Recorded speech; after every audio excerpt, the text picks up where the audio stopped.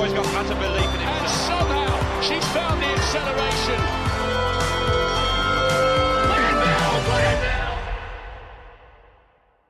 Welcome everyone to this week's episode of the LetsRun.com Track Talk podcast. Quiet week in terms of running action, but a busy one off the track. We've got more details about why USATF disqualified Chattanooga from hosting the 2024 US Olympic Marathon Trials. Plus, the new Olympic standards just dropped today on Tuesday. Too fast, too slow, or just right? We'll discuss. Diana Kipyake has officially been stripped of the 2021 Boston Marathon title and banned for 6 years. Congratulations to your new champion, Edna Kiplagat. And Argentina have defeated France in the greatest World Cup final of all time. Congratulations to any of our Argentine listeners. This is Jonathan Gold. I'm joined by Robert and Weldon Johnson, the co-founders of LetsRun.com, the co-host of this podcast. Gentlemen, not much longer in 2022. We have this podcast and then one more next week. Happy holiday season. Hope everything's going well. Hope you've got all the Christmas presents taken care of. I don't have any kids to worry about, but you've got kids to shop for. Keep the presents secret. Wives to buy presents for. I hope you guys aren't stressing with any last minute gifts. John, I've not bought a single gift. Buying gifts is not my thing. Christmas, the gift giving part is very stressful for me. Honey, I love you. I wish my wife was a runner, though, John. I'm glad you brought this up. You guys see this? See what that says? Looks like a chocolate bar, Weldon. Pain-free chocolate formulated for everyday aches and pains. Who's heard of such a thing? You know what this came in? Last night I was working out in my office. I was hungry. My office is built out in the garage. It's cold out. I don't want to go inside. I start flummaging through my runner's box. Oh my God. It's the perfect last minute gift. You can get chocolate. Here's a morning recovery drink for you. I saw some Element on the new image they have on the homepage. Check it out. Over $50 worth of goods sent your way. You can pay as little as $29. You don't have to think about it. You just get exposed to cool stuff you wouldn't think about. Use code LetsRun22 to save an extra $10. Link in the show notes. I'll put a link in the show notes to some of the stuff you can get in here. TheRunnerbox.com. If my wife was a runner, she would get one of these. Maybe I should get it anyway. I did an unveiling video on YouTube. You know, these young guys do it last year with the Runner Box because it's a cool concept. Nowadays, you're never surprised by anything, particularly as an adult. But here, like if you order monthly or quarterly, like you have no idea what you're getting. You just know, hey, it's going to be running related and it's going to be pretty cool. But if you don't like that, you can always go to shop.letsrun.com. Those of you that have, I hope everyone's enjoying their t-shirts because, you know, like Apple, how they brag, designed in California or something like that. I need to put a thing in these shirts, designed and folded in Baltimore. I've been staying up late, John. Last night, I drove back to the office at 12:30 at night to fill out your order because I know you need it before Christmas. But the new shirts are amazing. The long sleeve, they have a hem tag in them, getting rave reviews. I got an email from a supporting club member, Eric, out in California. On last week's show, I said that the guy couldn't wait to get his shirts because he was going to wear it at Christmas. He said, I'm going to top that guy. I'll wear mine for each of the 8 nights of Hanukkah. Here's the first night. Happy Hanukkah, everyone. Hanukkah has started. I got another email here from RJ in Maryland. I love the new shirts. So soft, and the new color is amazing. I'm not sure if I'll ever take mine off. My wife complimented me on the color, and the post-nuptial shutoff ended a short time later. RJ Maryland, Robert, did you write that review? John, my wife is a very private person. I could not reveal that review. But I will say that everything that has been said about the shirts is 100% accurate. And I also will say that this is the 3rd day in a row that I have worn this shirt. Well, I don't bullshit you guys. It's the most comfortable shirt I've ever worn. Thank you, Robert, for staying up late to get those shipped out to me here in Massachusetts. I know my friends and family will appreciate it. And Weldon, did you seriously say you haven't gotten your wife a present for Christmas yet? We're 5 days away. This isn't going to be a problem for you? We're 5 days away. We're 5 days away, John. Plenty of time. Plenty of time. Don't panic. Robert was saying no one gets surprised these days. Did you guys see this? Messi almost died last night. John, have you seen this? No. We had these celebrations in Argentina. I have never seen a celebration like that ever before. You know, they say 1 million people stand on the side and watch the New York City Marathon, and everyone calls BS. Whatever they want to say the crowd numbers are for the celebration in Argentina, I'm going to believe them. I've never seen that many people out and about. The drone footage was amazing. So that was the day of the victory. I guess that was Sunday evening. I guess the team flew back last night. And at like 2 a.m., they're on it's a British thing, one of those like double-decker buses or an open air truck or something. Messi climbs on the roof with a couple other guys, and they're sitting on top of the roof. So they're higher than the like 12 feet up it already is. They're like 15 feet up. Well, I guess the top of the truck is designed to go perfectly under every power line in Argentina, but the people sitting on top are not. And at the last second, they yelled duck. And Messi, good thing he's short, man. A couple people like duck underneath this, like, I don't know if it's a power line, a cable line, something. Probably wouldn't have killed him, but man. Wow. Yeah, I saw an estimate. I think 5 million was supposed to be there today in Buenos Aires. I haven't seen all the pictures. That still strikes me as quite high, but I bet it's over 1 million. And it's just making me worry, though, Weldon. It's Tuesday right now. If they're celebrating this World Cup final and the result, Alexis McAllister, Brighton and Hove Albion's finest, is over there. Brighton's playing Charlton Athletic tomorrow in the Carabao Cup 4th round, and I'm quite worried that Alexis isn't going to be able to make it to London for the game. Do you think he's got a shot at playing? Probably on the bench anyway, John. I've got a few World Cup questions. Those celebration videos are wild. I mean, John, the one from today, the one from the drone, well, we got a link to this in the show notes. Someone put these down. The drone was so cool. But then today, there's even more people, I think. Like, it's like everything you can see is just a swarm of people. It looks like ants. But then I was thinking, like, if you're down there, like, you probably can't get into a store to get beer or alcohol or anything to drink or even a Coke or water. And more importantly, where do you go to the bathroom? Is everyone just like urinating on the floor? Like, thinking of the logistics of this. But I don't understand. Are they also celebrating in France? Because I turned it off with about, it was overtime plus 30 minutes. So I right when the final whistle hit, I said, okay, that's it. 3-3. It's a tie. This is the year 2022. We know how this one ends. Messi and Mbappe are just going to refuse to do the penalty kicks. It was a brilliant match. They both played perfectly. And then they would have been universally praised all over LetsRun.com, mass media. Everyone would have said, Kumbaya, we have 2 winners. Okay, that didn't happen, right? Apparently. They did do penalty kicks. I didn't know that they would actually want to have a winner and a loser. You know, it's tough to have a loser nowadays in the year 2022. But what if that had happened, guys? I started a thread on this on Let's Run. Had a slight typo. People were criticizing the typo, but that doesn't sound like you. What? I mean, seriously, we had this in the Olympics. They just stopped playing. What if Messi and Mbappe said, we're not going to do the kicks? All right, you need to make the analogy clear here, Robert.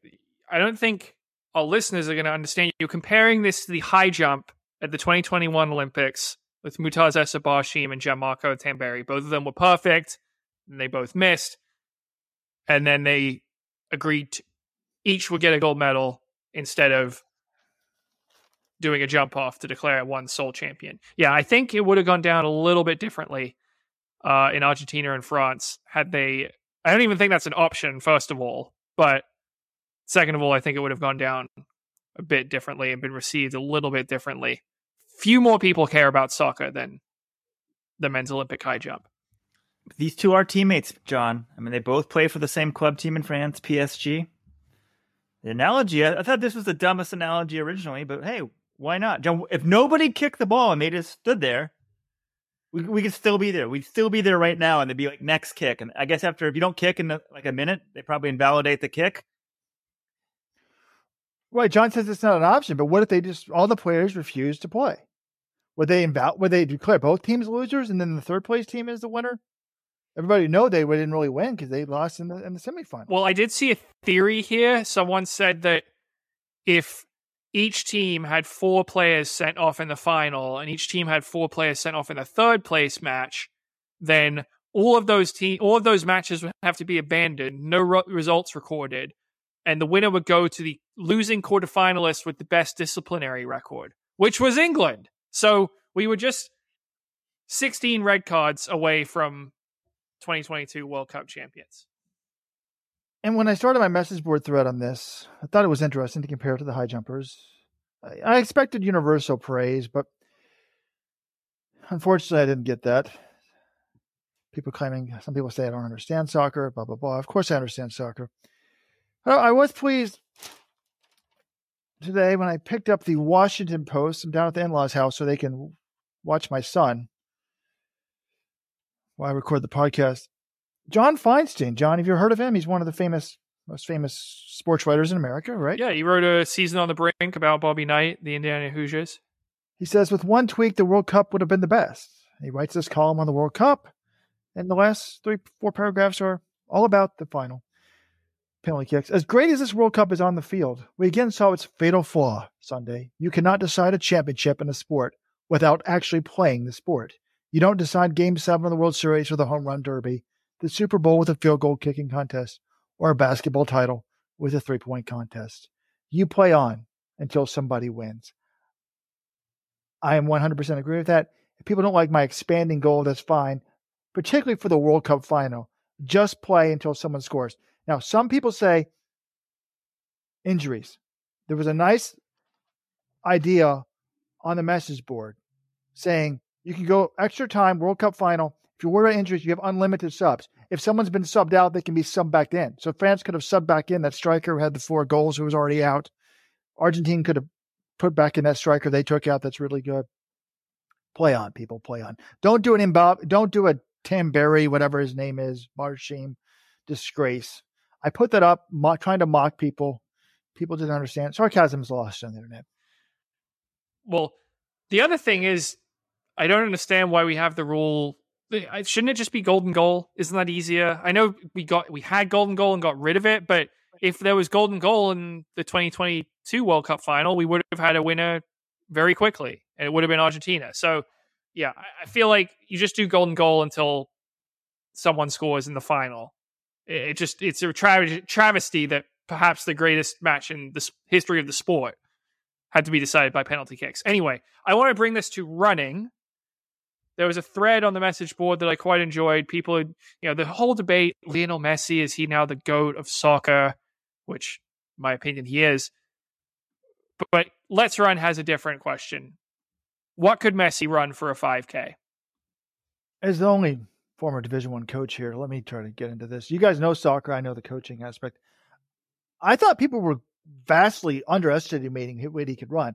I assume that there's soccer players on most D1 teams that could probably run collegiate cross country. Now that's probably not fair though. I think everyone likes to underestimate how much talent it takes to be a good runner, but I assume this guy's got good endurance. Of course he's going to run in the 16s, 520 miles. And then other people are like, no, this guy's a sprinter. He's a striker. He's a forward. He doesn't have endurance. So what do you guys think from a soccer standpoint? I mean, a midfielder, I assume, has got pretty good endurance. Oh, midfielders, they're going to have the best endurance. But I think somewhere in the 16s, that's what I would say, Robert. Because yes, okay, Messi, it's well known he walks a lot when he's not sort of sprinting around and dashing in and out. His biggest skill is his agility and his ball control. Well, he has lots of skills, but I would say his agility is way up there. It's not about he's running all day, he's tracking back to defend all the time. So that knocks him a little bit, but I played soccer and I ran cross country in high school. I was soccer the first couple of years, then cross country the last two. And my sophomore year, my final year of playing soccer in the fall, I was not training for running. I ran our local 5K, and I think it was like 1805 when I was a sophomore or something like that. I always thought that our soccer team in high school was better at cross country than our cross country team. Just looking at the athletes you got, they were going to have better endurance than the team that turned out for cross country. And look, Messi versus if a 16-year-old Jonathan Gault can run like 18-0 as a high school soccer player, I'm pretty sure that Lionel Messi, a professional athlete, is going to be running way faster than that. So I don't know about sub 16, but I think it's an insult to say he couldn't break. He's 18 minutes. I mean, that's just not that fast. This guy's a pro athlete. He has to run around. I know he's not running the whole time, but he's not. I mean, he's still out there for 90 minutes or 120 in the case of Sunday. But how far do you take that? You say he's a pro athlete. Like, do you think Mbappe could do it? What if Usain Bolt was a striker? You think he could run a 17 minutes? Bolt is a totally different skill set. But I think Mbappe would beat Messi in a 5K.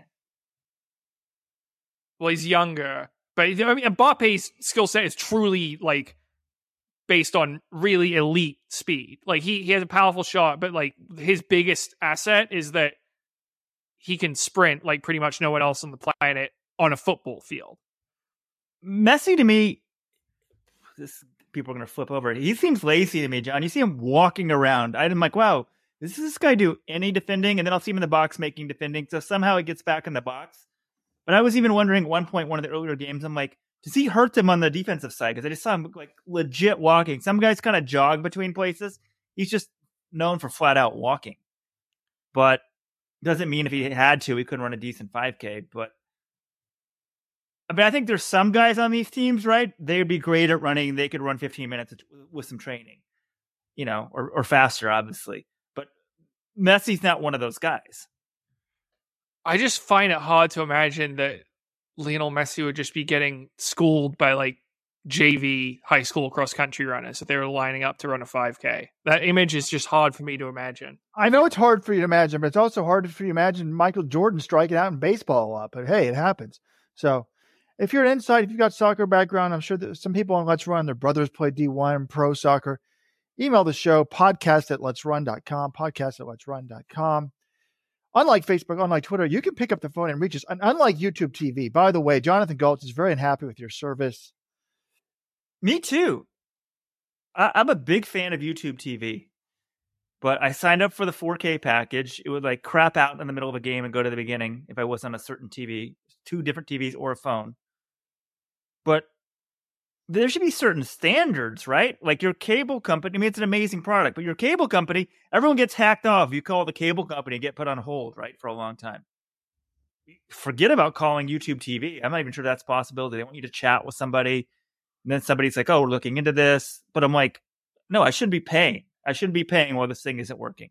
So there's got to be Let's Runners who work at YouTube. Get back to us. We just promoted your product, but why can't we get a refund for the days your 4K is crapping out? I don't think I even said it. Unlike YouTube TV, unlike Facebook, unlike Twitter, you can reach us by a phone, 844-LETS-RUN, 844-538-7786. Call me on Christmas Day. Call me today on Hanukkah. Hit extension 3 and just say, Rojo, I love you. Happy holidays. Speaking of calling, a little known trick is if you want to get on the air, you should call right before we record the podcast, because that is the time we're most likely to check the voicemail. So usually, if you're going to guess the time, probably 10:30 on Tuesdays. But today we recorded late. And what came in around about noon? A voicemail from the fake Josh Kerr. This guy's amazing. He's a regular caller, so I think we just play it and it's full. It's 1 minute and 15 seconds, I think. Here you guys go. You've not heard this? Hi, boys. It's a fake Josh Kerr here. It's been a while. Just wanted to touch base, say hello this solstice season. Other winter festivals are available. Speaking of the solstice season, as you may know, the fake Josh Kerr is also Supporters Club member, fake Josh Kerr. And the boys won't say it, but I will. If you're listening to the podcast and you want the bonus podcasts and even emergency podcasts and the unrivaled excellence of Jonathan Galt's journalism, then stop being so cheap and send the boys your money. You also get comedy gold, like the other week there, Weldon. You dropped in that Seth Damour. Holy crap. I almost spat my eggs into my microwaved coffee. Pure genius, pal. Brilliant. And by the way, Seth, and we know you're listening, stop microwaving coffee. Do yourself a favour and enjoy a fresh cup every morning. You deserve it. So, and if need be, I will pick you up a Supporters Club membership so that you can enjoy fresh coffee, Seth. Right? Let's let the boys know. They'll pass on your details, and I'll do that for you, pal. All right, boys. All the best over Christmas. I hope everybody gets to enjoy some quality time with their families. Have a safe Hogmanay, and we'll maybe talk to you all in the new year. All right, boys. We'll talk soon. Cheers. Oh, man. I mean, as an Englishman, I'm not supposed to like Scots, but how can you not like fake Josh Kerr? I mean, that's so complimentary. Totally right, by the way. Let'sRun.com Supporters Club membership is pays for itself, but that's so nice of him to say. John, you're English, so I'm not sure if it's easier for you to understand the Scottish accent. Like, do we need to translate for some of our Americans at home, like someone out in Alabama or California? I understood everything. I understand him perfectly now. But he leaped on the lavish praise for us, said we did a great job.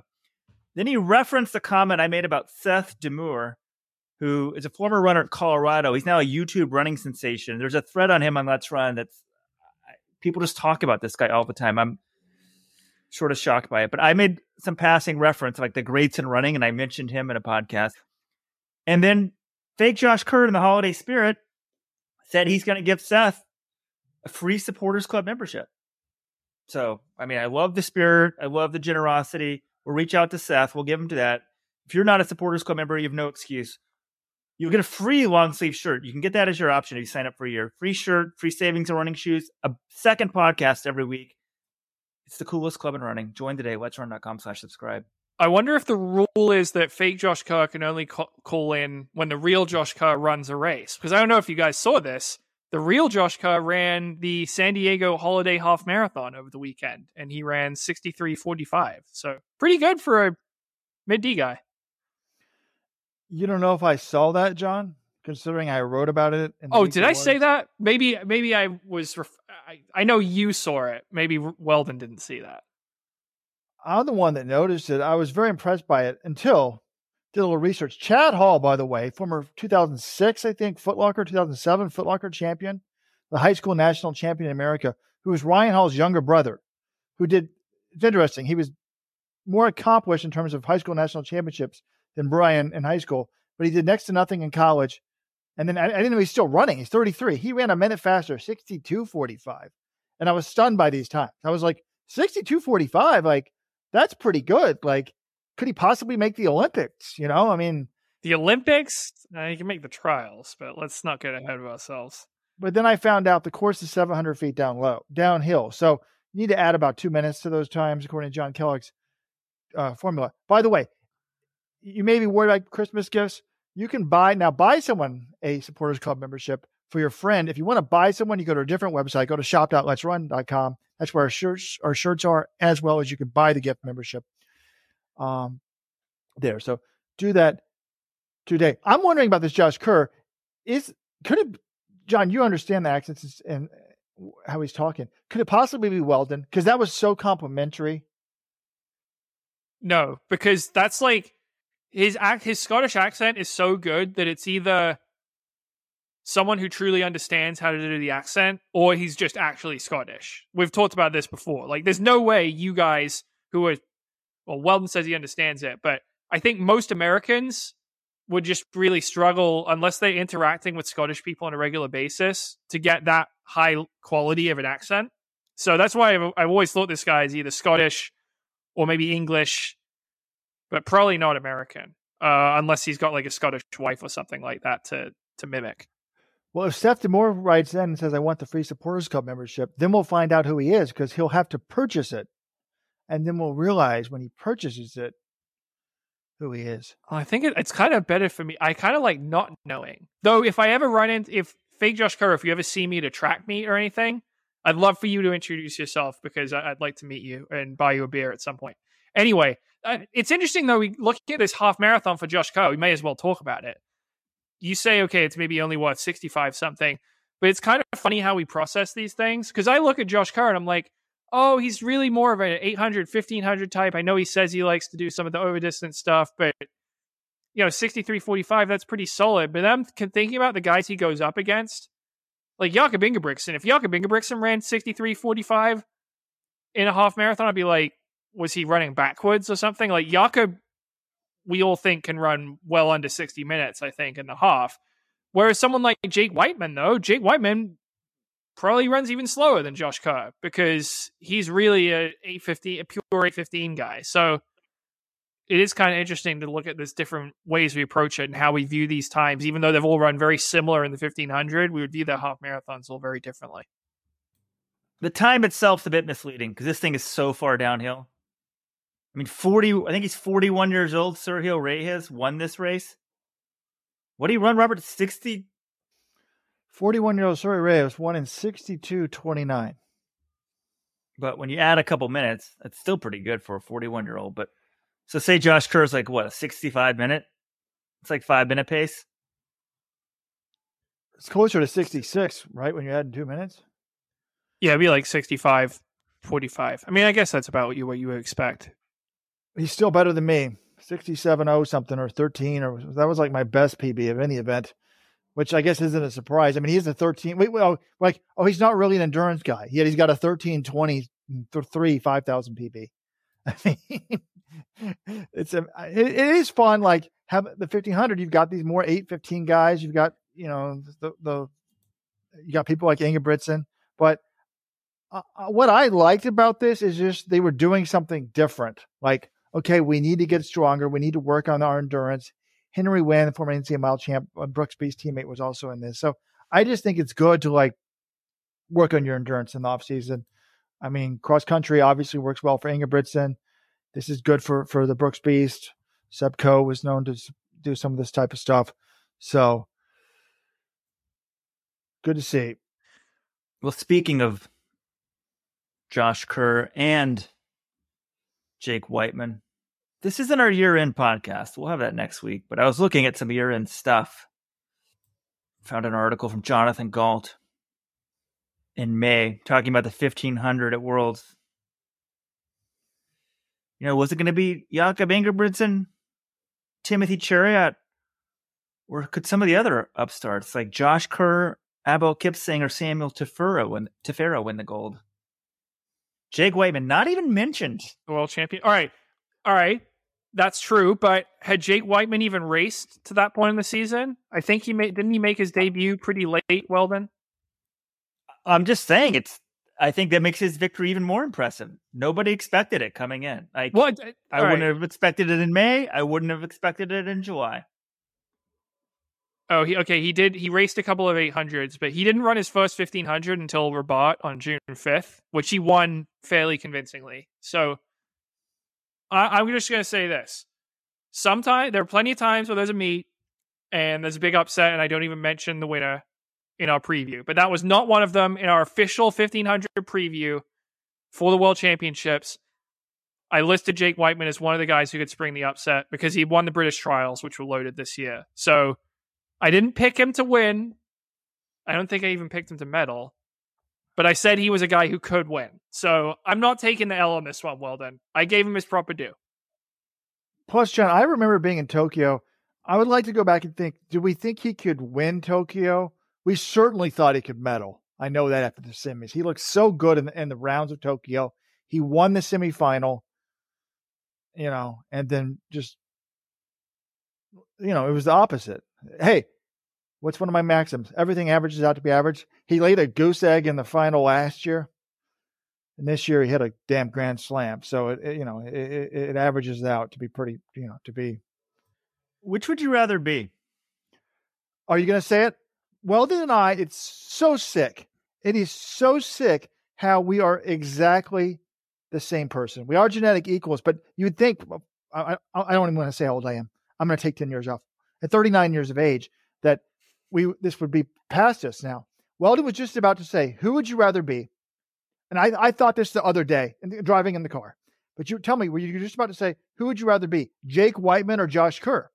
Jake Whiteman has the World Championship gold, but nothing in the Olympics. Josh Kerr has the Olympic medal. And unrelated to this, the other day, John, right before the World Cup final, I'm picking up breakfast. And normally I have a sporting, like normally in a game, it's just clear to me who I'm going to be rooting for. And in this World Cup final, I thought, I don't know who to root for in this game. This is weird. I need to ask John and Weldon, they're soccer fans, who I should root for. I'm driving the car. I grab down to pick up my phone to text you guys this.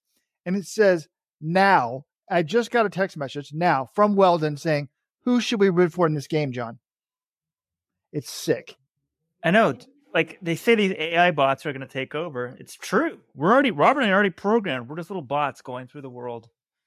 Subtle differences between us, but just pre-programmed. Well, I'm going to answer the question you guys. Stands.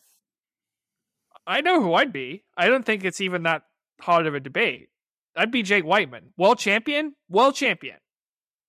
I mean, a bronze medal, if you're trying to impress random people on the street or whatever, the bronze medal is probably what you would go for. But people who know running, a world title is more impressive than Olympic bronze. So is it?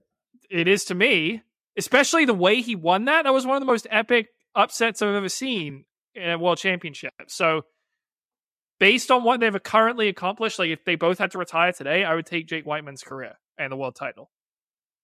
Well, also Jake Whiteman's won medals at a bunch of different he has way more medals at like Euros and stuff than Josh Kerr. So I would also take his career for that reason. But like, just if we're comparing them head to head, Olympic bronze versus world title, it's not a contest for me. World title.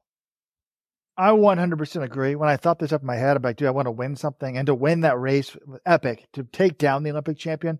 But the average person, and we'll talk about this later when we come up with the Olympic standards, the average dude or dudette does not care about the world championships. We do. I treat it almost the same as the Olympics. But the reality is, and I think the surprise Sepco is, like, the world championships is your TV ratings, like, were like tiny in the U.S. compared to the Olympic trials.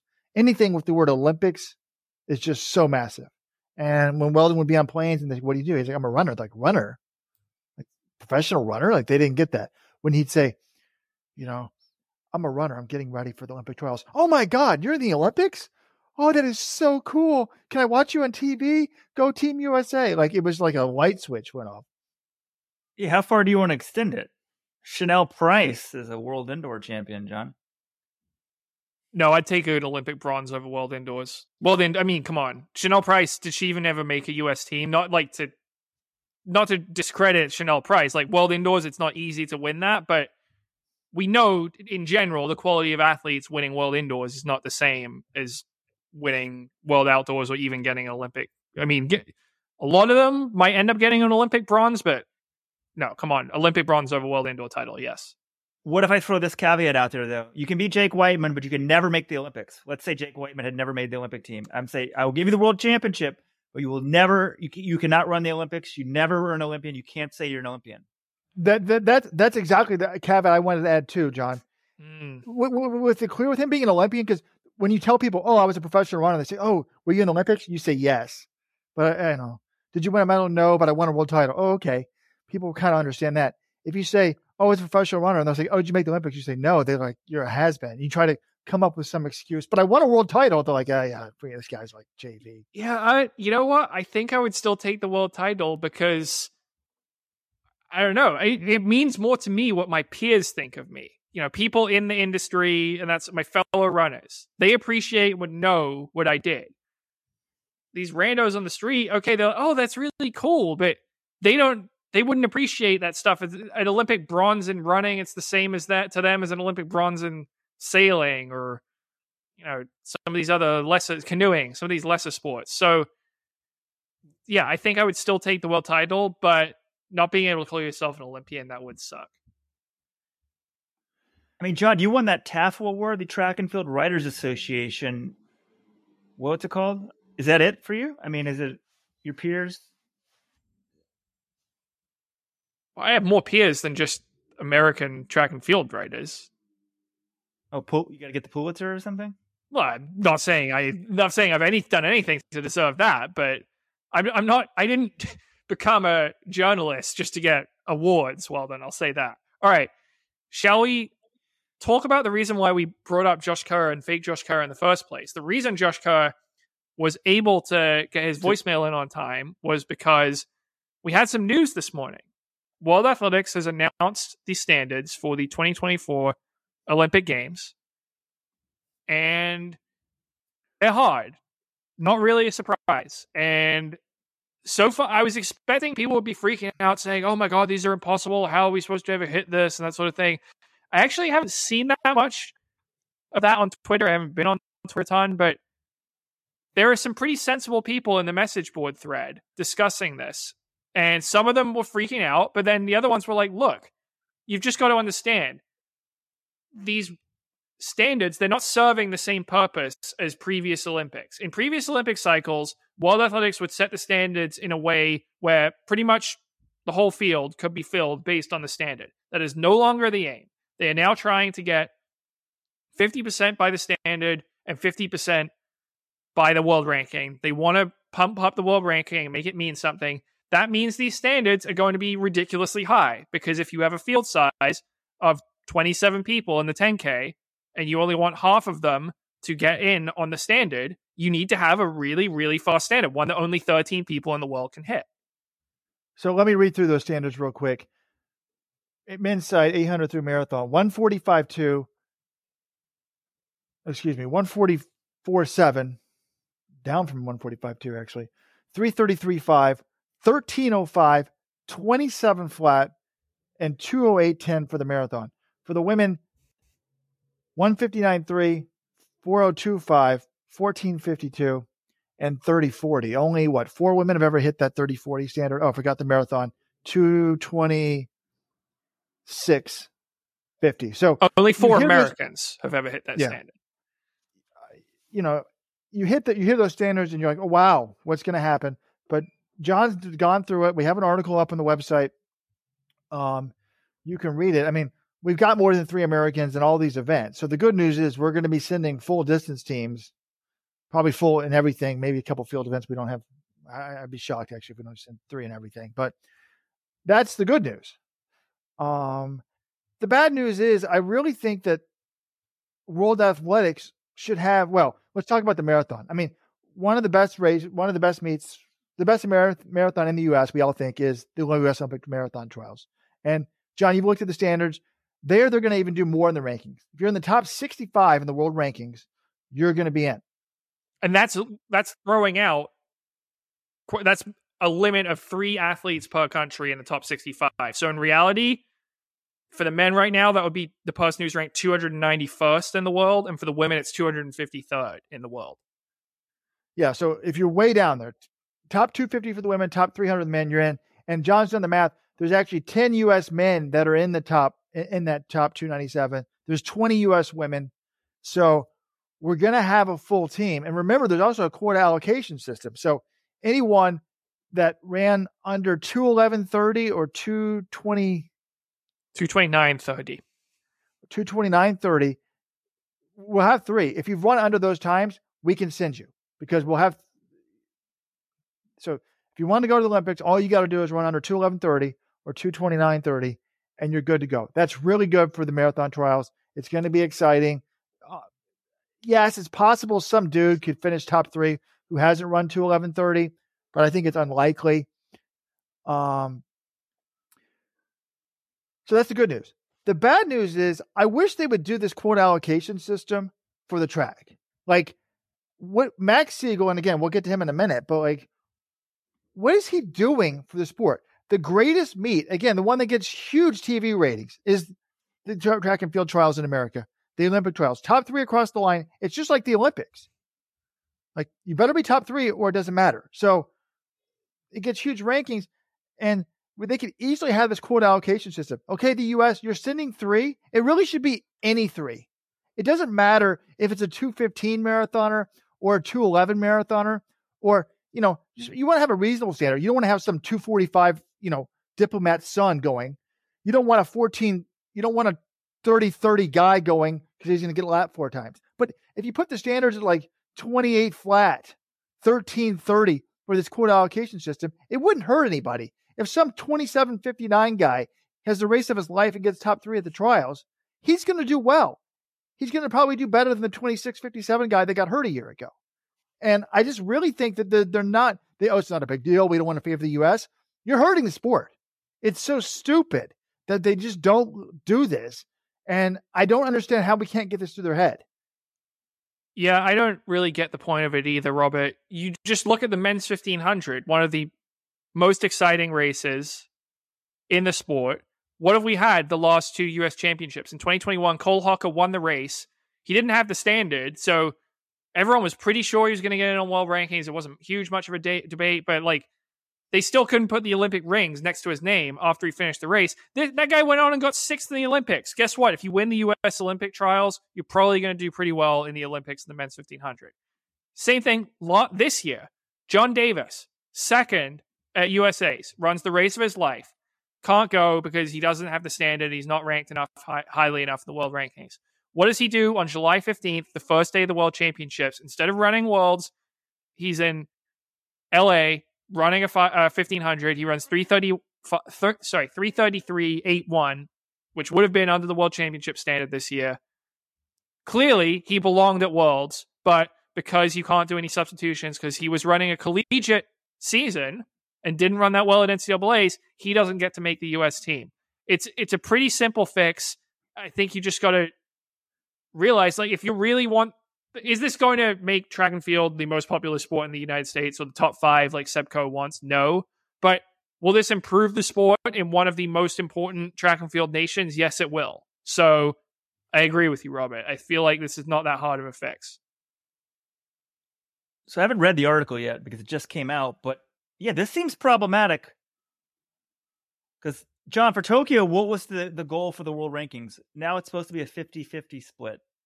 What was the goal for Tokyo? The goal was also 50-50 in Tokyo, but I think they didn't quite they underestimated athletes being able to rise to the occasion for these higher standards, and also the effect of the super shoes, which made it easier to hit. But here's the problem as I see it for the 2024 Olympic trials is we're going to get the situation we had in the men's 1500 at USA's this year in more events than just, we're going to have a bunch of events potentially where the top 3 finishers do not have the standard. And then we're going down the list, figuring out on the fly world rankings points to see who's in line to go. That's not how the Olympic trials should work. You should know right when the race happens, who has the standard, who doesn't, who's going to Paris and who's not.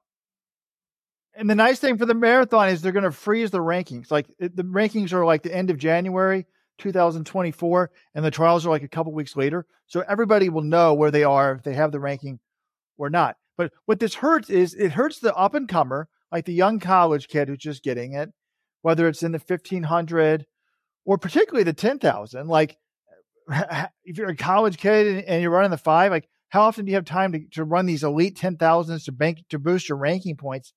And the 10K, or it also hurts somebody that would want to, maybe a 10K person that wants to run the marathon on just let's see what we're going to do in February. And then if we don't do that, we'll do the track trials. But they have a run to 11:30. If it's hot in Orlando, we saw it hot in Pittsburgh when Weldon was trying out for the trials 20 years ago. So, that's the type of person that's going to get hurt by this. Well, I think we'll see the same issue, right, with some of these similar issues this year with the World Championships. We're going to see the same issues, right? So hopefully they'll then correct it, because the qualifying system is flawed in a couple of ways. One, it's flawed in terms of long distance racing, because sure, you get points for running big races, but mainly you get points by how fast you run. And a lot of races are not time trials once you get above at 800 meters and above. So you go run some Diamond League meet, it's not a fast race. Sorry, you're screwed. The points will not be good for you. So people are just going to go out and time trial. It encourages time trial type races in every type of race.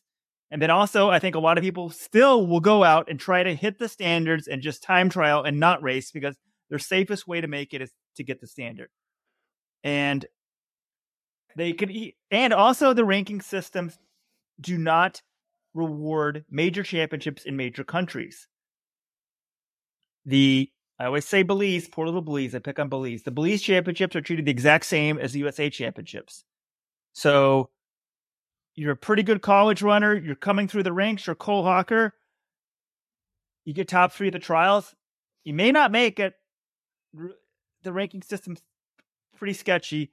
They really need to have the allocation spots awarded. They could easily be done, right? If you're a country, you're sending over 20 people to the Olympics. You could make these standards very broad. And your country has a trials race. You can send any 3 people, and you have 3 qualifiers. You can send any 3 you want. It would not that be hard to make this work. It would then reward people for racing in the biggest championship in the United States.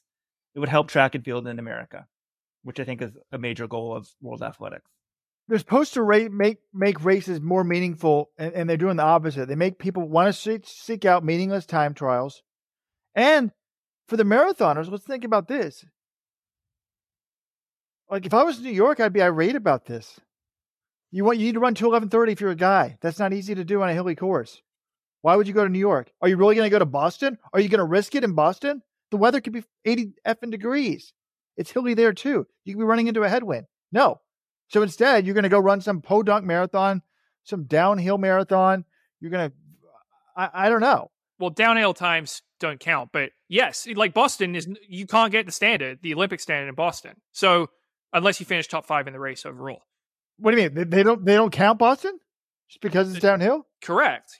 They count. You get top 5 in a platinum label marathon gets you the standard, but getting to top 5 as an American in Boston is hard. So the big thing is every U.S. marathoner who is, a serious Olympic hopeful at some point in 2023 is going to probably have to seek out a fast marathon where they can run under 2:11:30 just to make sure that they have that quota replacement time. And that means probably a lot of people running Chicago. What spring race could you run? Where's a flat spring marathon? Are they going to do that, John? I didn't see anyone going for the times this year. Because the window didn't open until, we didn't know how to qualify. The window didn't even open until November 1st. Valencia is too late in the year. To me, Chicago, the weather's too dicey. I'm not risking my Olympics on that. I'd go to Rotterdam or Amsterdam or one of these in the spring. I don't know, whichever one's in the spring. You guys are off base, I think, on the marathoning. The marathoning will not be as big of an issue. People are going to be confident you can make the team by running. You're going to have to run under 2:11:30 in Orlando. The women's standard is much weaker, 2:26. I'm pretty confident that'll be done in Orlando. I guess it could be really hot in Orlando. I guess if they run the race at noon in Orlando in February, it could be 70 degrees. But I think as a country on a flat course, we're at a place where they're going to run under the standard on the day. Probably. So I think a lot of people will be willing to risk it. I think they're going to be confident that that can happen, but maybe they err. But I don't think it's too many people are going to be freaked out about that. Maybe I'm wrong. Okay, I can see that. But it's going to impact tons of I think 5Ks, 1500s. We're going to have a place where like the 7th place guy goes to World. I think we're going to be in that situation again. It's going to be in ranking points, which isn't good. And we're going to see that, hey, this system is sort of flawed because the Olympic trials won't be as meaningful, presumably, if that carries over the next year to the Paris Olympics. The question for me, Weldon, is one that you brought up earlier. The whole idea of this new system is for athletes to be running more meets that matter to get world rankings points. But like you said, a lot of these performances, the main thing that you get points for is running the time. Where you do it isn't as important. So I'm curious, like, you would think, oh, okay, if the standards are really, really hard, eventually they'll just stop chasing the standards and try to get the points. But what if it just becomes, okay, instead of trying to chase the standard once, I chase it 3 times or 4 times, and even if I don't hit the standard, that gives me 3 or 4 really fast performances in these kind of meaningless races, as opposed to running like a bunch of Diamond Leagues. So it could backfire that way. It's TBD. I wish they'd just get rid of the standards entirely. What if they just did world ranking? Oh, they guess the world ranking, then it would kill like a 18-year-old phenom. Yeah. I don't think there's a perfect way to do it. I thought the old system was pretty good. The like, I don't know if this new system's really any better than just having these pretty gettable standards. Because we're also looking at it through an American point of view, though. The old system, the Olympic standards weren't easy, but they were attainable enough where most of the Olympic contenders in the United States could get them. And if they didn't get them, you at least knew, well, you at least had a shot to get it in the race at the trials, kind of like Ritz did in 2012. I think for an American, that's probably better than the system we have now, but worldwide, I'm not really sure. But they should be making exceptions for America because, let's be honest, the Olympic trials it's one of the Grand Slams. If there's the four best track meets in the world in a 4-year cycle, isn't it the two worlds, the Olympics, and then the U.S. Olympic trials? I mean, what's better than that? Right. What got better TV ratings? The U.S. Olympic trials or the World Championships last year? Better TV ratings? Wasn't it like 10 times as high? I don't think it's 10 times, but it's much higher. Attendance is much higher. The American public cares about the Olympic trials. You need to make them simple for the fans. You don't want a system where fans, people in the sport, everyone involved in the sport except some bureaucrat in Monaco is like, oh, this is a bad system. So they need to make it work. So one, you either just give the U.S. championship more points or do the quota allocation system, something to reward the trials, and also in the distance races to reward non-time trial type races. This penalizes any race. Any Diamond League race that's not a time trial is penalized. You have a great win at the Diamond League final. Sorry. That's a kicker's race. Sorry. Not as good as if you went and time trialed it. Yeah, Rob, I think some of our international viewers would quibble with having the Olympic trials as part of the Grand Slam. I know it is one of the best track meets of the year, but European Championships, the Diamond League final, I think would also have an argument to that title. So, yeah, but it's up there. It's certainly in the argument for Grand Slam. All right, we just ranted about World Athletics administrative stuff. Is it now time to turn our attention to USATF? I've done it again. I've just published another article where I'm ranting about USATF. Weldon's now saying we've been ranting for 20 years. We need to reach out to people and build consensus. I think I'm just incapable of doing that. I did not ask Max Siegel for a comment, but in my weekly recap on the website, I have published an article entitled Max Siegel is a Hypocrite. Francine Niyonsaba is back and $86,000 for a 225 marathon. And in this article, I talk about this great reporting that's been done by our friend Sarah Lords Butler in Runner's World. And I guess last week she reported that, Chattanooga was up for the Olympic marathon trials. It was unanimously supported by the USATF board, but the national office overrid that recommendation for the second trials in a row, and it gave it to Orlando. And we didn't really not the second trials why. In a row. 2016, the board recommended Houston, and they gave it to Los Angeles. 2020, I don't think there was any conflict. It went to Atlanta. 2024, the board recommended Chattanooga. It went to Orlando. And she's now come out with another article that has the details on this. And apparently, the explanation given out by USATF for why they did this is they said that Chattanooga's bid had to be disqualified because a USATF board member, Jim Estes, was a paid consultant on the Chattanooga bid. Now, you hear that and you think, oh, that's double dipping. USATF, they're always corrupt. But this is the exact opposite of what happened. Jim Estes, right? Well, you know him, right? Yeah, I mean, I know him. I'm not like good friends with him, but Jim's been involved in the sport, a long time. Worked at USATF, put on some of those like the Papa John 10-miler and that sort of stuff. Like, he's I feel like he's one of us, one of these distance lifers. Correct. So I would think he'd be the exact type of person you'd want helping your bid. And he was working on the Chattanooga bid. But this was not some corrupt thing because he went to USATF and said, hey, by the way, they paid me less than $8,000. I'm working on their bid.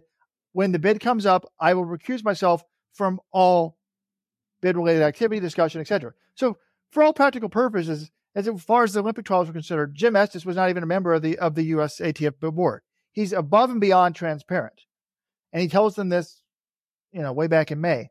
For some reason, USATF decides at the very last minute that this is a huge conflict of interest and he must be disqualified. And I'm quoting, of course, USATF did not release this. We had to get this, Lord Butler had to get this from the U.S. Paralympic Committee. That Siegel wrote, "It is not disputed that Jim Estes, a sitting member of the USATF Board of Directors, was a paid consultant of your local organizing committee with obligations specific to this bid. The fact on its face impacts the credibility of your submission to such a degree the consideration of its viable bid risks the integrity of this process." That is just beyond stupid what Siegel wrote. Like, you want someone who understands running, making the bids better. He's helping make their bid better. It should be helping the sport. And this is not like he's getting rich. The only reason why you want to say this isn't good is like if they're paying him like $3 million. So then you thought, okay, well, they might support me next year if I say yes to Chattanooga. $8,000? No. So it's just unbelievable that he gets DQ'd for this, even though he was above board by this. Like, at a very minimum, he told them in May, they disqualified them in September, October? Like, total mismanagement. Even if you believe this was disqualifying, they should have said something back when he told them originally, not let them waste all this time, resources, money building this bid. This is ridiculous. And it's incredibly rich because remember, back in the day, Washington Post reported that USATF awarded, quote, a 6-figure no bids contract to an Indianapolis marketing firm, Matchbook Creative, a marketing firm that previously billed itself as a Max Siegel company. So Max Siegel, and Max, if I've got this wrong, please pick up the phone, 844-LETS-RUN. Call me right now and tell me I'm wrong. This whole thing is just confusing to me. It doesn't make any sense. Like, Siegel can give his own firm or his former firm over $100,000, but now he's Mr. Ethical? Like, but I don't think this ethical thing makes any sense. Like, is he just making this up because he wanted Orlando for some reason? I don't want to speculate why. I'm not trying to say payments or anything, but this, to me, just, it doesn't make any sense. It does make you wonder, Robert, because the explanation, it's so strange. Jim Estes came out months ahead of the trials being awarded saying, I'm a consultant on the Chattanooga bid. And like you said, you can understand why Chattanooga would want to bring on someone with knowledge of how to stage these things.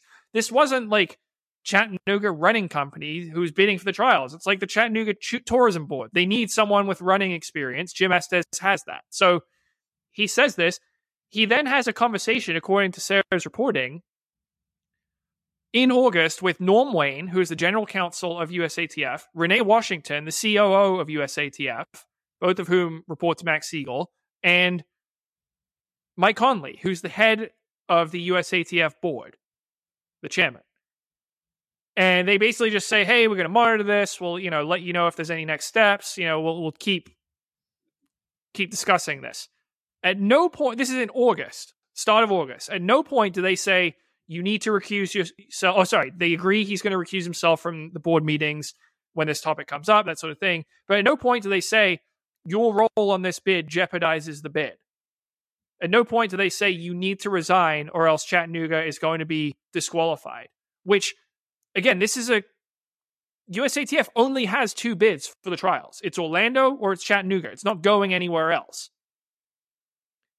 It is staggering to me that no one at USATF would step in. If this is the course they're going to ultimately take, no one steps in and says, hey, we've only got 2 bids here, and one of them's in jeopardy of being DQ'd because of this conflict of interest thing. Instead, they let this whole thing play out. And then at the 11th hour, they tell Chattanooga, yeah, sorry, your bid actually was never going to be considered because you had this guy from the USATF board that you were paying. They try to spin Jim Estes as a scapegoat here, but to me, this is USATF. The higher-ups were well aware of this, did nothing, and then are trying to claim there's this big issue. But it's like, you are the ones who could have prevented this issue by offering him clear direction at any point. I don't know if USATF got spooked once USOPC found out, and they were like, oh, USOPC is going to freak out once they realize what's going on. But I don't think it's unfair to wonder, it's just so incompetent here. Is this the actual reason this is the reason they're given, but it's so incompetent that you've got to actually wonder, is this a cover for something more nefarious? I think one thing you guys are leaving out, in fairness to Max, they then did a site visit in September. Jim Estes was like helping with the bid on the site visit. And it says, quoting from the article, on the second day of the site visit, a USATF staffer, Adam Schmink, who is a managing director of events entertainment, raised concerns to Chattanooga's about Estes' presence. So then they took Estes. They said, look, you can't be involved as the people going around in Ian. So he then came off. Then the USOPC became aware, and then it sounds like it was done with in conjunction with the USOPC. They're like, okay, just disqualify the bid. So the USOPC is like, oh, that's a conflict of interest. Maybe then it could be that they forced his hand. If that's the case, I still have a lot of blame for USATF, right? He told them like months ago they should have laid down the parameters of what can happen. And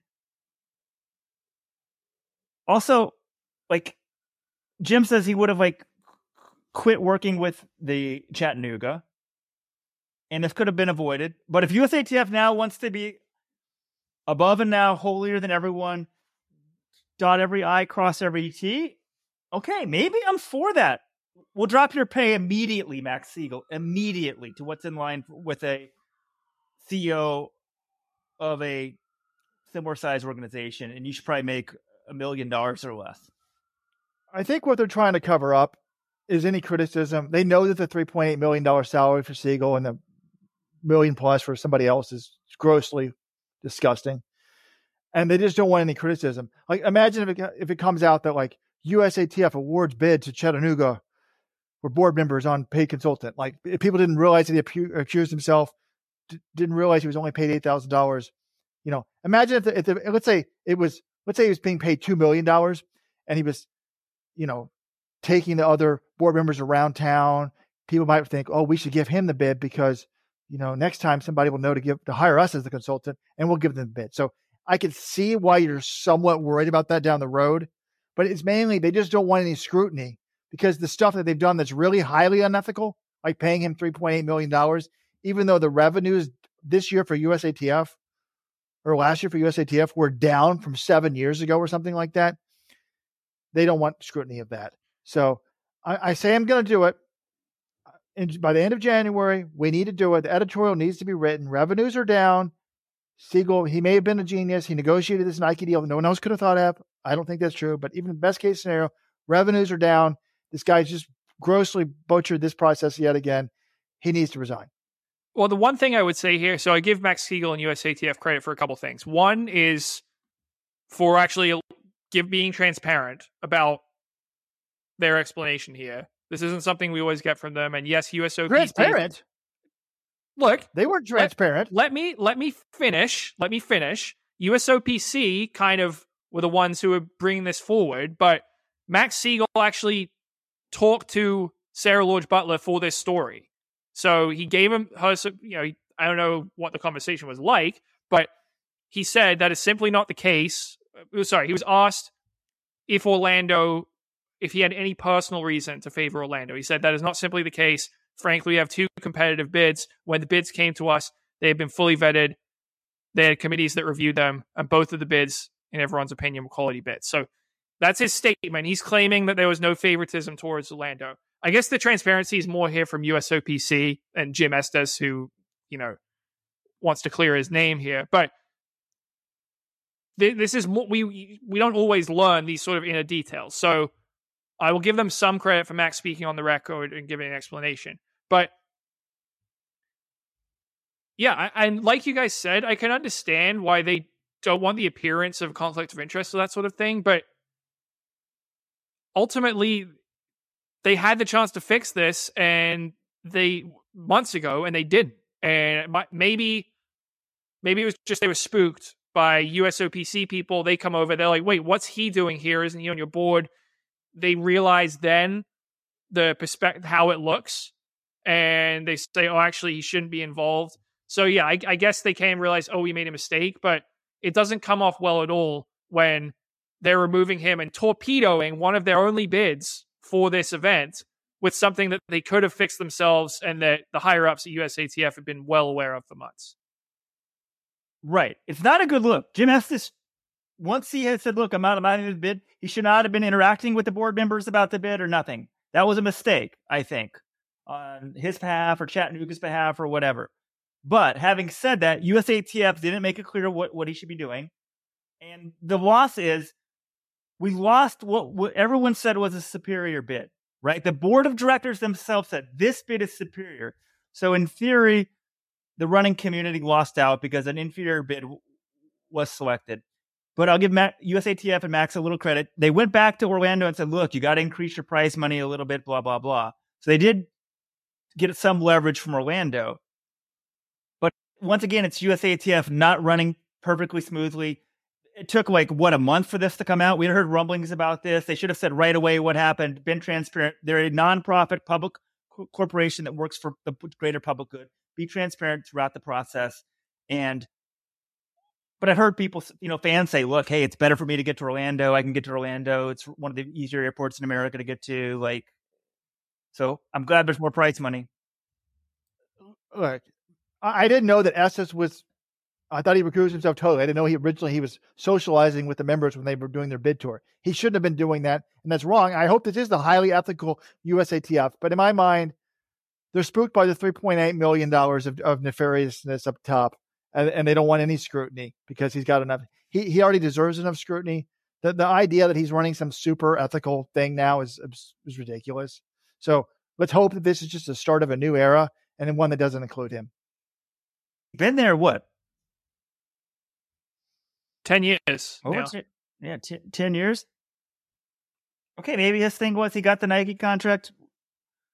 Sponsorship revenues down. What was it? We can look up the numbers, the last 6 years or something, but he got it to another level.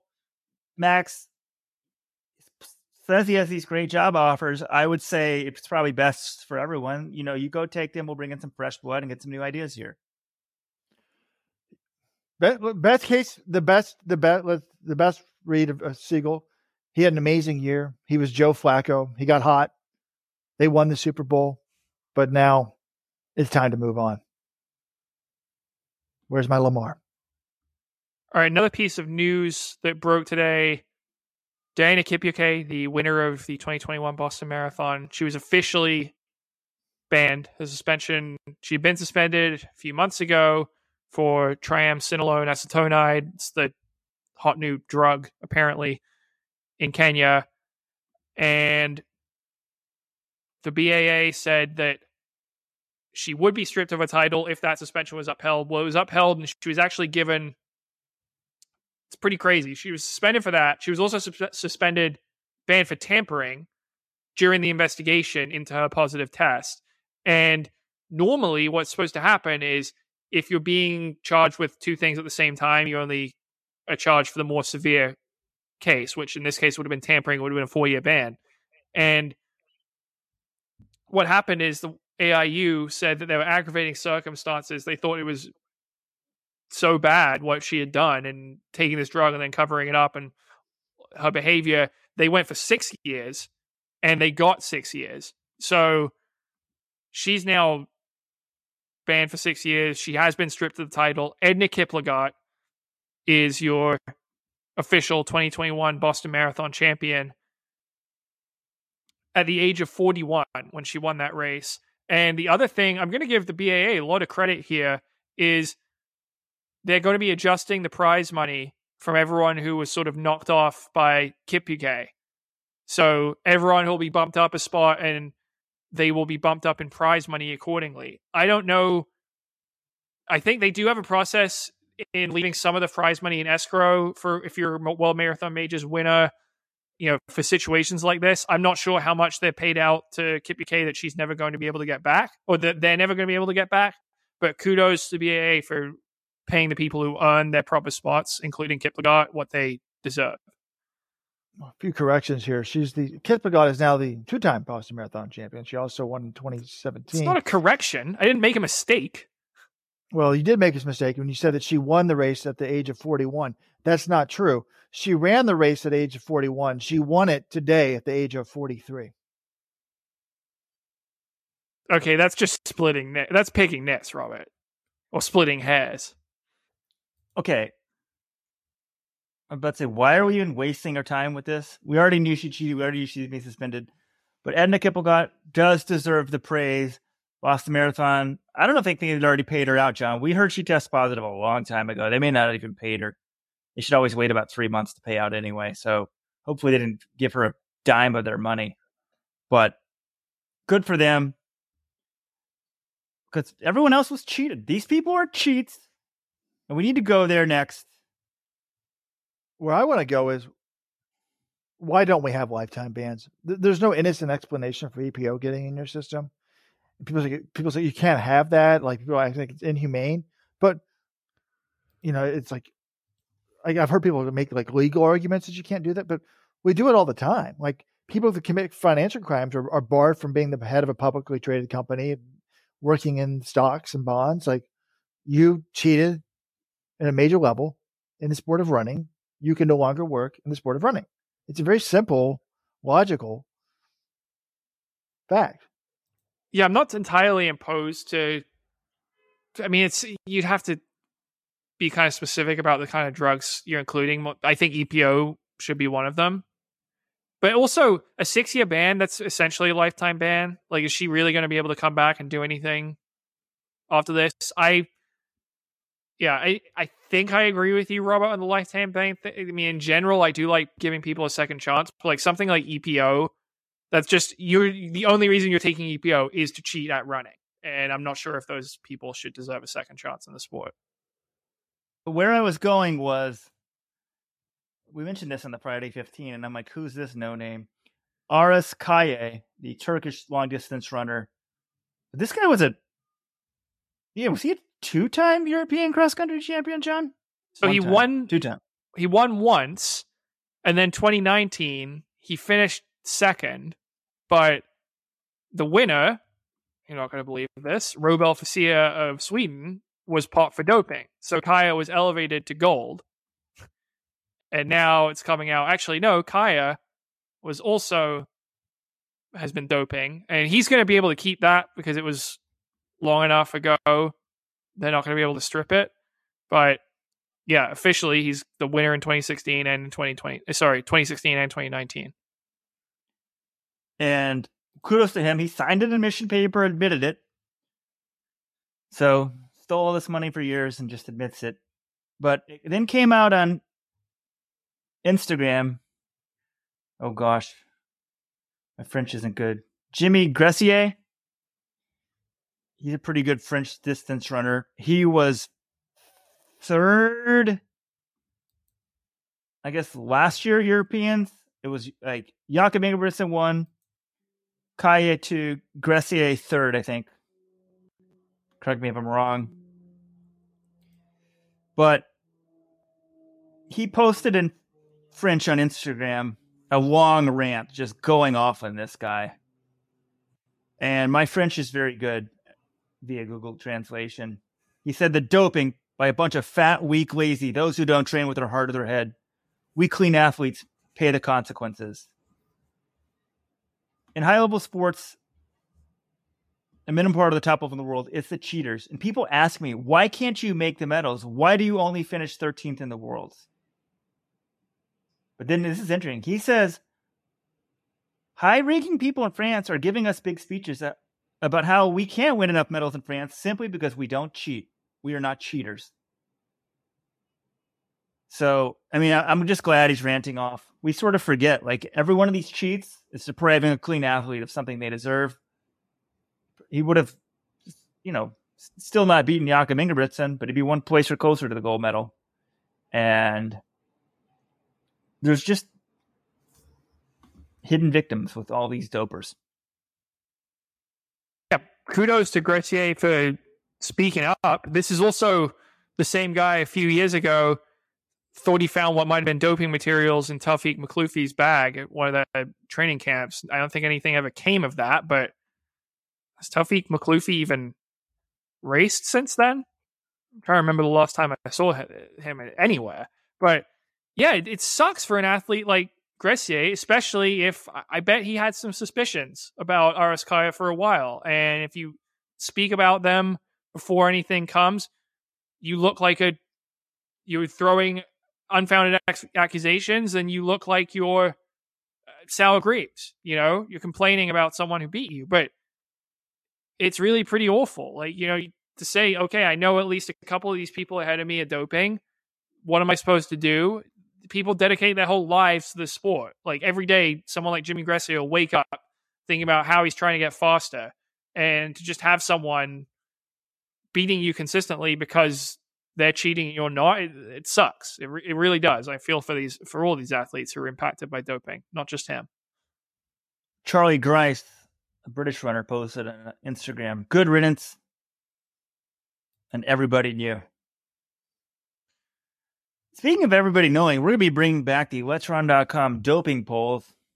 In case you missed them or were too young back then, 2014 we did them. We just posted major champions, major American stars, major past champions. Do you think they're dirty or clean? Some people didn't like it, but I think we decided in Let's Run, it leads to a cleaner sport, because if you're clean and people are saying you're dirty, you're going to speak up and say, no, I'm clean. And you're going to advocate for more testing. And also it just shows how doping casts a shadow over the entire sport. No one is truly presumed innocent. They show up at your house unannounced and make you face a random stranger, show them your privates, and pee into a cup. That's not treating you like you're completely innocent. Well, the interesting thing, I was looking back at some of our results from the last time you guys did the doping polls, which I think was 2013 or 2014. For some of them, the baseline was 20%. No one was lower than about 20% in some of these polls, which I was just crazy. Well, 1 in 5 visitors to LetsRun.com essentially just assumes any world record holder had to be doping, which I don't know if I really agree with that mindset, but it was higher percentage of cynicism than I expected when I went into it. So I guess I'm going to be interested to see. Obviously, some athletes are more suspicious than others. Some of them, I think, had actually, there is written evidence saying that these people doped and they weren't at 100%. So there are also people who are willing to give the benefit of doubt to almost everyone. Or you're just not familiar with the athlete. So yeah, that is to say, I'm interested to see what these doping polls turn up this time around. I want to go back and look at the old ones before we do the new ones to see, was there anyone that was popped after the fact? 2015, 2016, when what percent of people thought they were dirty? It's weird. I would think, to me, the sport would be cleaner now than it was then, but we've had so many more drug busts, it seems like, recently. Who knows? Well, you could have the same amount of doping and better testing, and that'll get you more drug busts. Testing's definitely better than it's ever been. Doesn't mean a lot of people can't be doping. But should we take down the doping polls on Christmas Day, or is that too sacrilegious? Or would Jesus want the truth out there? I assume this was going to be sort of a post-Christmas thing. I didn't know if we had enough time to get all these doping polls up, especially when you've got to be finding the time to get your wife a present between now and Christmas Day. Well, the true investigative journalists, John, a lot of them, they don't stay married very long. They're just hard at their craft. Just now you know why. They forget about Christmas. But should we do message board rumor of the week? I don't know if we even into rumors. I might feel bad mentioning this one, but this is the top thread of right now on Let's Run. Granted, it's a slow period, but you got me wondering. Slinsky to Oregon? I don't know anything. I haven't heard anything to support that, but it also wouldn't shock me. I mean, Chris Slinsky and Jerry Schumacher obviously have a good relationship. Chris is in the coaching profession now at the University of Florida, where he coaches the distance squads. If Jerry wants, Jerry already has Shalane Flanagan working under him. She works, I think, mostly more with the women, but it's kind of helps with the whole program. But if Jerry kind of wants to move into more of an overseer role, or even he might just want another assistant. He has, for the last few years, he's had Shalane Flanagan and Pascal Daubert at the Bowerman Track Club. So if he wants another, I think Pascal's going to stay mostly with the Bowerman athletes, but you have a lot more athletes in Oregon than you do on BTC. Maybe he wants another assistant. Jerry, Slinsky would be a good fit, but I don't know. I haven't heard anything either way to support whether this is true. Well, there is a women's coaching job posted. People have pointed that out, but some people in the know, or not in the know, just people on the forums are saying, look, that's a $75,000 a year job. they're saying Selinsky makes more 125. I've not verified any of these numbers. This isn't a job for him.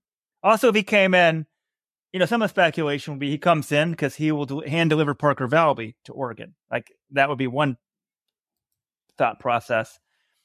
But if Selinsky goes and he's a women's coach, well, he coaches both at Florida, right, John? I believe so. But he's had most success with women, or really with just Parker Valby. But if he goes and wants to coach the women at Oregon, is he stepping on Shalane Flanagan's toes? So, how would that really work in practicality? But it's just one of those things you see and you're like, well, wouldn't surprise me, but maybe not. Rojo, any thoughts, or does this not interest you at all? The thread kind of annoyed me, but I guess if I think about it logically, look, he's a head distance coach at Florida. At Oregon, he would be an assistant. That's a step down. Now, the difference is he's at a distance-focused school. At Oregon, he hardly gets any scholarships on the men's side, and the women's team isn't very good. But people are like, oh, he's got a strike when he's hot. He's got one good runner, and why would she want to leave with him? If I was her, I would stay at Florida. She liked being part of the team championship national title team last year. Why wouldn't she just stay there? Parker, Chris Selinsky is not the reason why you're a great runner. Apparently, she did want to quit the team. She was injured. He told her not to. It's great that he had faith in you, but anyone can make you good. You should go. If you go to Nike, you should get paid big time. NIL, multiple, north of six figures before you even think about leaving Oregon. Parker, you should probably actually tell Florida you're considering leaving and seeing if the boosters can come up with some money for you. That's what I would tell her. So I'm more worried about Parker Valby. If Selinsky wants to stay with Jerry, that wouldn't shock me, but I'd rather have my own job, be in charge of my own people. But I'd also rather be at a distance school if I was a distance coach. How much do you think the Florida track and field boosters would pay to keep Parker Valby around? How much is a national title worth this year? I don't know. How much does Mike Holloway make? Did he make like $1 million a year? I'd say he owns every cent of that, though. His track record's pretty great. For a second, I thought Robert was going to reserve comment. Then I'm like, whoa. Is Robert Johnson returning to Oregon? The different Robert Johnson. Yeah, well, how crazy would that be if Robert's already accepted the job to become Jerry's assistant at Oregon, and we have to find out on our own message board or something like that? Just got a text from someone that's close to the team. God, I'm quick. I mean, I had not texted until y'all brought this up, 2 minutes ago? That's what I'm hearing, but not confirmed. All right, guys. Well, I think that's going to do it for this week's episode of the Let'sRun.com Track Talk podcast. Remember, if you need any last-minute gift guides, last-minute gift ideas for the runner in your life, therunnerbox.com. Or if you want to support Let'sRun.com, go to shop.letsrun.com and you can buy one of the world's most comfortable t-shirts, great looking as well, designed and folded by our own Robert Johnson in Baltimore, Maryland. We will have a Friday 15 this week on December 23rd. And then, we'll have Merry Christmas, Happy Hanukkah this week to everyone. Next week, we'll be back, do a little retrospective, the year that was 2022 in the world of running, highs, lows, the good, the bad, and the ugly, all that stuff. I have one question here. Religion related, John. You're the expert. Because we've got the various religions fighting for their loyalty, trying to outdo another religion. Like the Christian Let's Run supporter was going to wear the shirt on Christmas dinner. And then the Jewish guy's like, I'm topping that. I'm wearing it 8 days straight. I don't really know the Muslim holidays very well or the Buddhist holidays. Like, do they do anything with gifts? Can they get involved here? Like, there's a lot of people living in India. If we can get that religion involved in the shirts and they all do like 15 days each and they probably need several shirts for that, that would be great.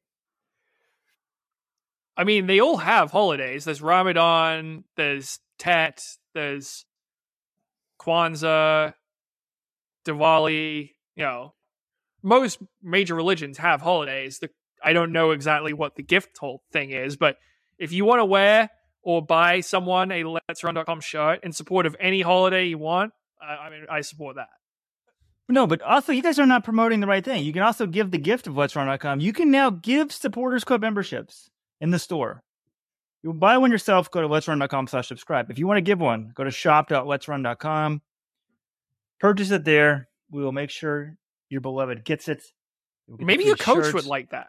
You know, I mean, if you're already listening this deep into the podcast, you may very well already be a Let'sRun.com Supporters Club member. But if you're a high school athlete or a college athlete or, you know, a post-collegiate or something like that, and there's a running fan in your life who maybe doesn't go to Let's Run as much as they should, isn't really well versed with what we do here, give them a little Supporters Club membership. Tell them, hey, they put out this podcast twice a week, might be something you're interested in, and see if they like it. Yeah, to me, I think that's a pretty good gift idea for a running fan. That's the way. Every team in America right now, every high school team, everybody go chip $5 together, put them together, buy your coach a membership. And they get a cool ass shirt too. They get this really comfortable shirt. I mean, I'm pissed though. Robert said he didn't mail me mine, so I'm not going to have mine for Christmas because I'm going out of town 3 days before. Kind of bummed actually because I really want this long sleeve. All right, everybody. Wait, that's it? Merry Christmas to everybody? Wow. Well, no, Supporters Club members, we got you. We got you before Christmas.